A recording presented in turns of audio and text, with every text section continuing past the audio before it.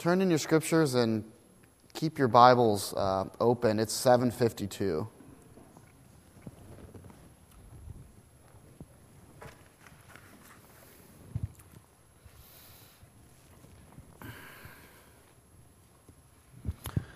For God so loved the world that he gave his one and only Son, that whoever believes in him shall not perish, but have eternal life. For God did not send his Son into the world to condemn the world, but to save the world through him. Whoever believes in him is not condemned, but whoever does not believe stands condemned already, because he has not believed in the name of God's one and only Son. This is the verdict. Light has come into the world, but men loved darkness instead of light, because their deeds were evil. Everyone who does evil hates the light, and will not come into the light for fear that his deeds will be exposed. But whoever lives by the truth comes into the light, so that it may be seen plainly that what he has been done through God. This is the word of the Lord. Thanks be to God.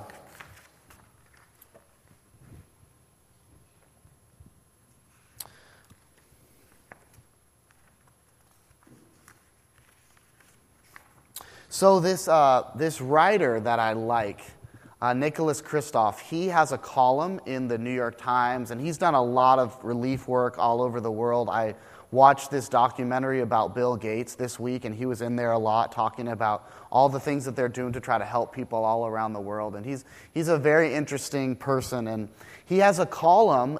I think it's about once a year, especially it's at Christmas, where he interviews different pastors and ask them, because I guess he's not really sure where he stands. I mean, he grew up a Christian, but he has all these questions. And the column is just, am I a Christian? And I thought that I want to read a large section of it. So a couple of years ago, he asked Pastor Tim Keller, and just for sort of the reformed, evangelical perspective. And this is part of their interview. It's a little bit lengthy, but it's so good that I just wanted to read the whole thing to you. And I edited out about 80% of the interview, and you should all read it. But here's what it says.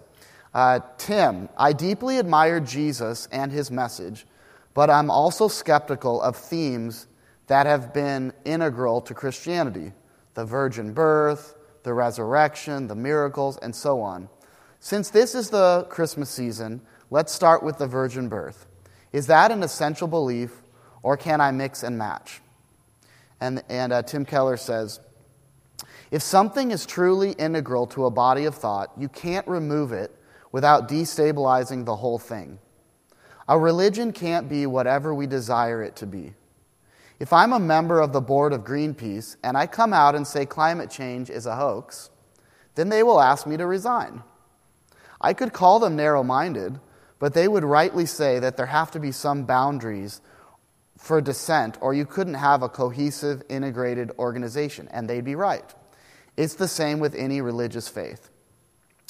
And the resurrection, must it really be taken literally? That was his question, and here's the response. Jesus' teaching was not the main point of his mission.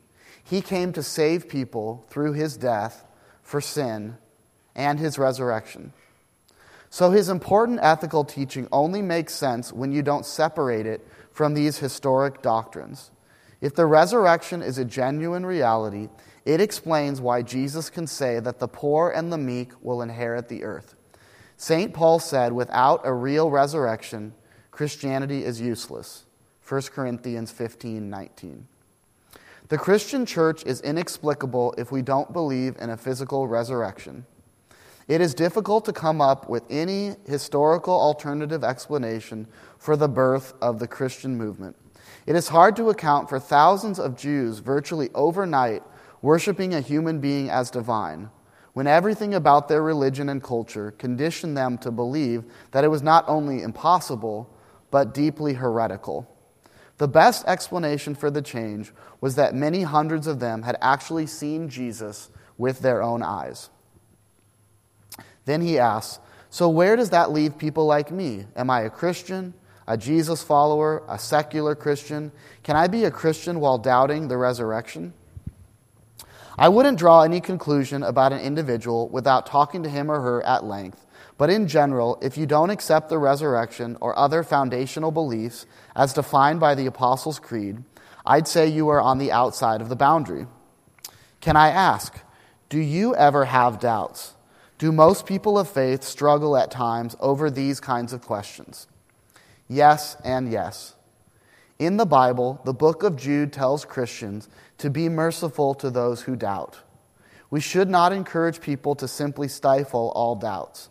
Doubts force us to think things out and re-examine our reasons, and that can, in the end, lead to stronger faith. So that is almost exactly like question 22 in the Catechism of, what must I believe to be a Christian? There's one other question. What I admire most about Christianity is the amazing good work it inspires people to do around the world. But I'm troubled by the notion that people go to heaven only if they have a relationship with Jesus. Doesn't that imply that billions of people are consigned to hell because they grew up in non-Christian families around the world? That Gandhi is in hell? Again, really similar question to the one that's asked in the Catechism. And here's what Tim Keller says. The Bible makes categorical statements that you can't be saved except through faith in Jesus. John 14:6, Acts 4:11-12. I'm very sympathetic to your concerns, however, because this seems so exclusive and unfair. There are many views of this issue, so my thoughts cannot be considered the Christian response, but here they are. You imply that really good people, like Gandhi, should also be saved, not just Christians. The problem is that Christians don't believe anyone can be saved by being good. If you don't come to God through faith in what Christ has done, you would be approaching on the basis of your own goodness. This would, ironically, actually be more exclusive and unfair, since so often those that we tend to think of as bad, the abusers, the haters, the selfish, have themselves often had abusive and brutal backgrounds. Christians believe that it is those who admit their weakness and need for a Savior who get salvation.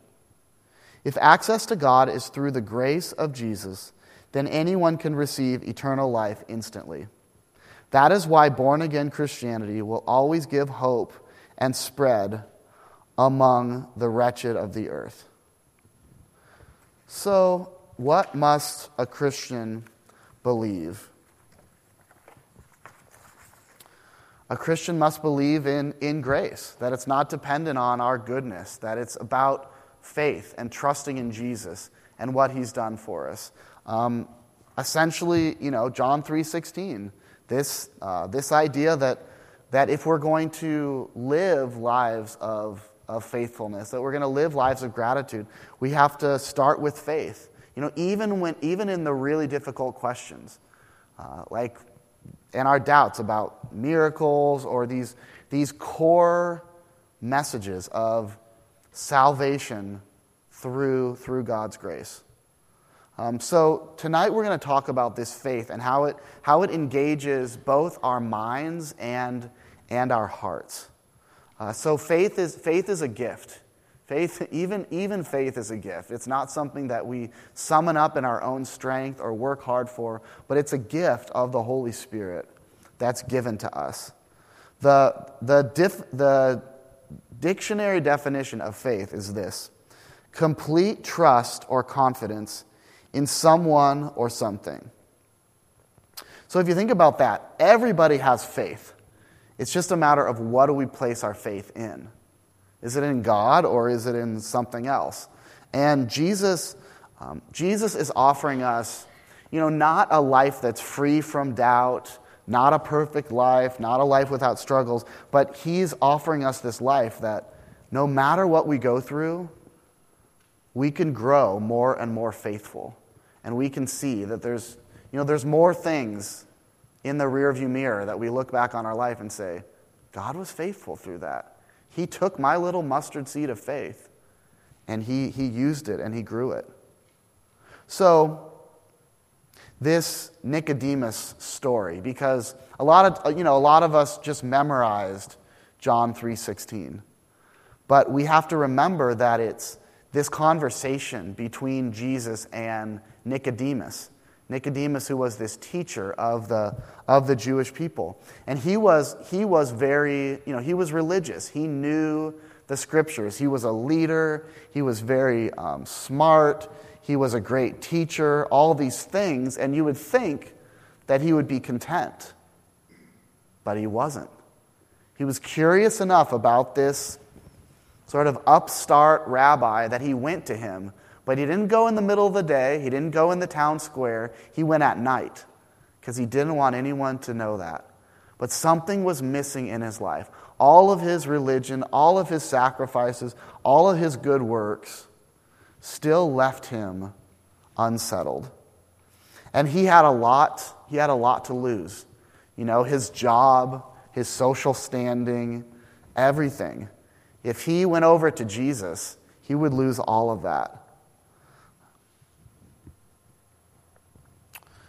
One of the commentators on this passage, Dale Bruner, he said, Jesus begins by showing us that even some people who think they're already God's people, even the highly respected teacher himself, all human beings without exception, desperately need a deep change in their lives in order to be with God.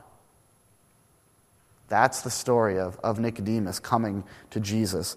And Jesus talks to him about faith, which I said, it's a matter of the head and a matter of the heart.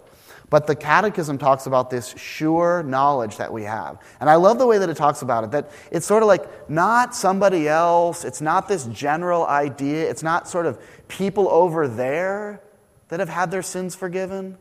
It's not people over there that have, eternal salvation, but it's me and you, us, ourselves, that we have that assurance that, yeah, we've messed up, but Jesus has forgiven us. Yeah, we've messed up, but we have a future that's with God in heaven. We have paradise that's awaiting us. That's what the Holy Spirit does through the gospel, through the good news. Because Nicodemus was well educated, but had it touched his mind, had it really hit him, had he received the faith that is a gift from the Holy Spirit, he knows a lot of things, but is he wise in the things of God? At least, at this point.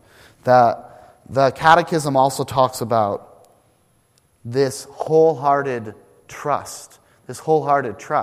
And that to me is like a heart issue. Because when the Bible's talking about the heart, it's talking about, the seat of what we're putting our faith in, what we're putting our trust in. And we just had Valentine's Day, and whenever we talk about heart and love, we tend to go to this sappy place, kind of a sentimental place. But that's not how the Bible thinks about it. The heart is where we go after the things that we want, the things that we desire. Do we desire God's kingdom, or do we desire these other sort of things? And that's where faith comes into the picture.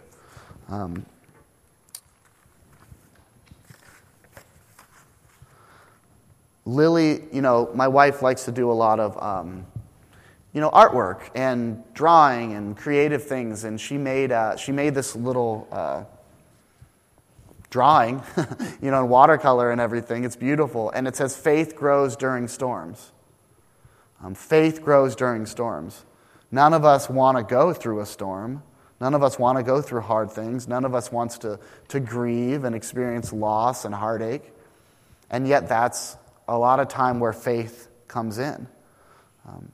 Who can we trust when things are uncomfortable, when things aren't going well? We all trust in something. Maybe it's ourselves, our own intellect, our own ability to get through things, that we can tough it out.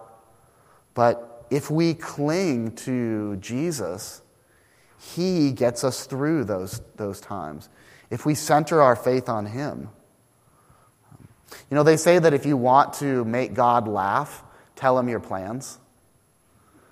And as I think back on, my life and even, I was thinking about the last 15 years because that's really how long that Lily and I have been together.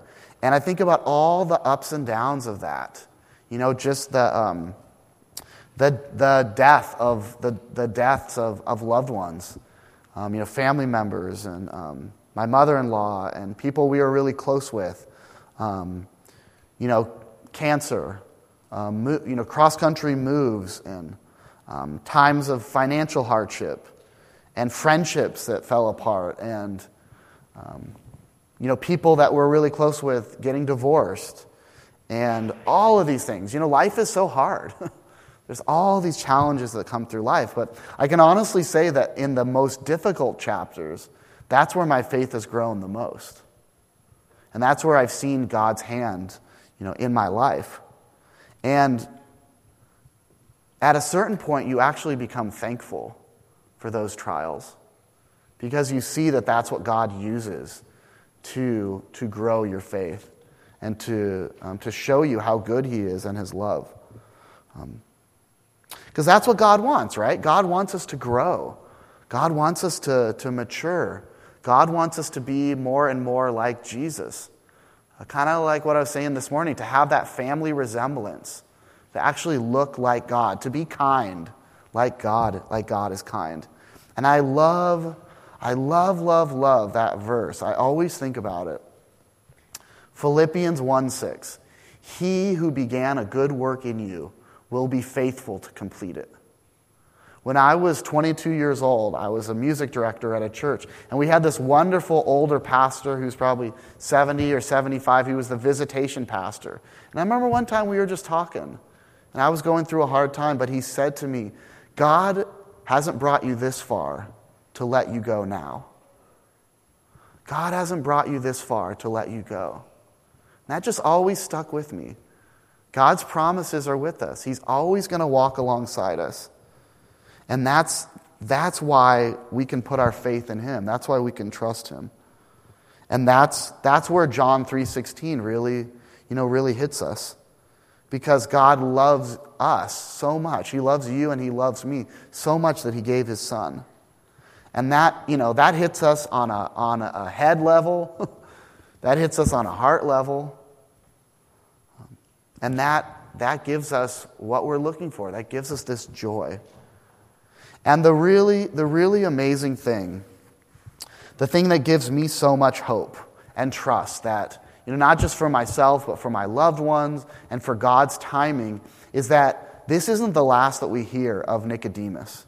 This isn't the last we hear of this teacher who was very curious about Jesus. Later on, at the end of John, in chapter 19, it talks about how Nicodemus became a believer in Jesus and was one of the people that cared for him after, when he was crucified. And he became a person who left that all behind, left all of his, acclaim, all of his, earthly wisdom, all of his training in religion in order to have this relationship with Jesus, in order to put his faith in him alone. That's the call. That's what the Holy Spirit can do. So as we go to the table, we're remembering that. We're remembering God's promises and all that he's done. Would you please pray with me?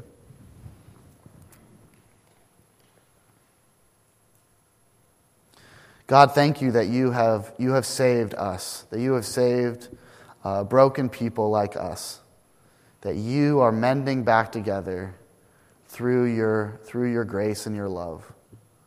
Lord, thank you that your word is true and that the things that we've heard tonight, they're the truest things in the universe, that we can depend on you, that we can count on you, that you'll never leave us or forsake us, that even in the hard times you bring redemption. So deepen our trust in you. Help us to know that our lives are not our own, but they belong to you. In Jesus' name we pray. Amen.